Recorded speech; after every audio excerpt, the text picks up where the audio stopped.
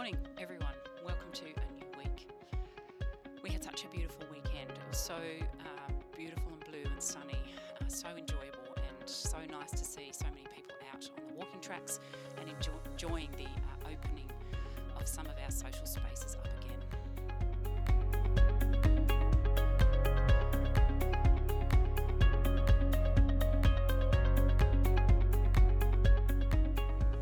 So today, just a bit of a story from me, about me. Sometimes I think the best I have to offer is not so much what I'm learning about God, but what I'm learning about me. So here goes. So this pandemic has created a range of challenges for me. Like most people, I've had to navigate, and like most people, I've achieved, along a varying scale, ranges from finesse to disaster. Usually I think I sit somewhere around the latter end at as one of my friends phrased it this week, letting chaos wash over me. But over the last few weeks, I've had a growing sense that this period of my life is turning into a fruitful one. I'm often one to feel quite paralysed by big changes, but that hasn't happened this time, and I'm not sure why, but I feel like I'm jogging in a time that I might normally sit or even curl up and wait it out. I sense an opening up to something, to possibility, to opportunity, and it's hard to put my finger on. Until this week, that is. So last week I posted the podcast, as usual, on a Monday morning. In the early morning quiet, I was reflecting to myself that the podcast felt a little bit kind of evangelical. And if you know me, evangelical is not a word that sits easily with me. It's not really usually part of my vocabulary. So I was kind of having a bit of a chuckle to myself, the how ironic that I would say something almost evangelical kind of chuckle. And then along with it, another quiet voice saying to me, well, post it on Facebook then. Come again? Post it on Facebook. Yep, not on your sweet granny's life. I tried to get on with my day, but the little voice would not go away. I don't know if you've ever had that before. A little voice that you know is not really from you, and it plagues you. So I found myself arguing, God, do you know all my people on Facebook? Do you even know who they are? They're academics and they're policymakers and they're friends who think I'm sane. Do you have any regard for my reputation? Do you think that I would ever expose myself like that? I spent the day throwing myself into piles of work and being really grumpy all the other times when I was faced with my raging demons. I was quite pathetic. And what wasn't lost on me was that I couldn't even do what my own message was for that week's podcast. Be brave. And in the cultural current that threatens to crush you, just look to Jesus. It sounds so simple, doesn't it? The next morning, I posted it on Facebook. I felt stupid. I felt teary. It was like I was different somehow. I felt battered. I had a sick feeling in the pit of my stomach. I had a sense of loss. And I knew what the loss was. It was a loss of self. I had to hand over a piece of my identity that up until then I had nicely preserved in only one compartment of two parallel worlds. I knew what I needed to learn wasn't how to post something I'd written about Jesus. I needed to learn to recognise how deep my concrete bunker of self-protection around my privatised spirituality actually was. In the end, it kind of ripped off a band-aid, off a weeping wound, and I could really not bear to face its ugliness. I thought that posting it on Facebook would be quite freeing. It wasn't. I felt this kind of steely stoic resignation, to use someone else's words. The next day, though, the same voice. Twitter. No. Just no. That is my academic world. All my colleagues all over Australia. And Twitter is not even that kind of forum. At least it's normal to spruik a personal message on Facebook, but not Twitter. I would be a complete fool. Just go away. I was actually really a bit pissed off with God. My poor brain kept tossing around phrases like downward mobility and academic suicide. It was just excruciating. Just ask Mick. At the end of the day on Thursday, I posted it. No, I tweeted it. But this time when I tweeted it, I handed up my reputation and my image and all my preconceived ideas about what others will or won't think to God. Hard-hearted obedience is actually not much better than none at all. I know that. I also know the point wasn't pressing the tweet button. It was keeping my eyes fixed on Jesus and trusting him, because whatever happens to me or my reputation, whatever people do or don't think about me, he holds the entire universe in his hand. That's what I want to bet on, not the questionable wisdom of academic knowledge or what the people in my social world think of me. This is not an end to this little story for me yet. How is this for pathetic? I haven't even looked at Twitter since. I can't face it. I still oscillate between feeling horrified at what I've done when I cast my gaze into my culture and knowing that Jesus has it covered and I just need to rest in that. But what I have learned so far this week is some hard stuff about me. I love God. I want to know God. I want to be more like Jesus in everything I do.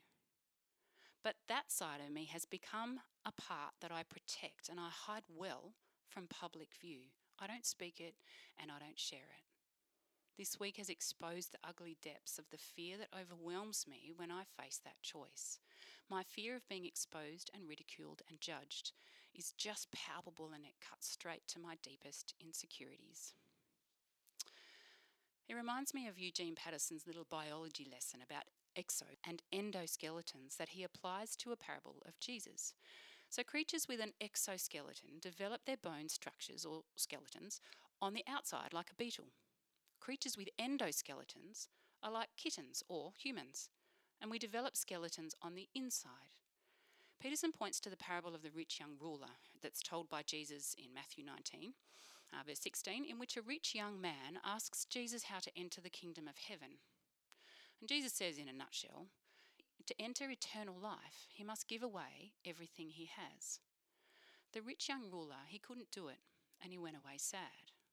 And this is because, Peterson explains, that he has lived his whole life with an exoskeleton. And I quote here, his material goods and moral achievements were all on the outside like a crust, and they separated him from both his neighbour and his God. So to step into the kingdom meant for him a shedding of that hard crust and exposing his vulnerabilities, exposing a naked human self without the wealth or the social status or the power. There is danger and risk in living as an endoskeletal creature. The risk is higher, particularly during development. These creatures are exposed and vulnerable. Just think of our own neonates or a baby kitten. They require total protection for some time. But it is also true that when they mature, they are capable of much higher consciousness than creatures with exoskeletons. So to put that in a spiritual context, Russell Moore writes that, and I quote, a shell of protection of our own doing and being and winning and displaying can convince us that we don't need others, or even, though we won't admit it, that we don't need God. But deep within, we know that structure we build on the outside is protecting us only from what we need the most: the love of God, the communion of saints, the carrying of the cross. We are, in the end, protecting ourselves from blessing. Part of my struggle this week is exactly this. There's an exoskeleton in my closet. I know my own layers of self-protection stop me from seeing and hearing what God is already doing all around me, in and amongst my colleagues and my peers and my friends. I don't want this protection, but my ego does. It wants my reputation as a rational, thinking, capable, academic and general person to remain intact. The thought that people may think I'm weird is one of my deep fears. I really do have to admit that this struggle is not over for me, nowhere near. So what do? I feel a bit like Paul, who admits he is a mystery unto himself in Romans 7, verse 15, that he longs to do what is right, but he just doesn't have the willpower to do it. For me to say it is well with my soul, I know that I need a spiritual endoskeleton to be soft on the outside, vulnerable to hearing God's voice. A lovely little picture comes to mind here. Perhaps it's the housing researcher in me, but I want to be like the little house that is for sale. It's run down and the paint is falling off. needs a lot of tender loving care, but it is considered having great value after all because, as we like to say in Australia, it's got good bones. That's code for an old, well-built beauty whose value and security isn't in the paint job or facade, but in its structural integrity. I want to be like that spiritually, to be so well internally formed in the knowledge of the love and grace of Jesus that I don't need my outside identity to be hard and crusty and consist in what I do and how I present myself, but rather that I am open and vulnerable to the love of God, hearing his voice and taking hold of his gift of life when it's right in front of me. I have a small but important postscript to this story. The challenges of this week were full of internal struggle, but actually what shifted my heart wasn't my internal struggle. It was 2 6 a.m. prayer meetings that I had during the week. At each, I was sitting under the weight of the chaos of my mind, and at each meeting, I chose to share the chaos of my heart and ask for prayer. The prayers that others gave were gentle and loving and beautiful, and gave me strength to keep a soft heart open to God. We need each other. Like endoskeletal creatures, we can't actually spiritually thrive on our own, particularly when we feel open and vulnerable and afraid. We need each other to love us, and we need to allow others to love us through our dark places. It's the only way we can develop strong spiritual endoskeletons that will hold the weight of life. My prayer to end this podcast today is one I prayed during the week that I found really helpful. It is called Prayer of Abandonment by Charles Dufour-Cold, and it speaks very much of an endoskeletal spirituality. Let's pray.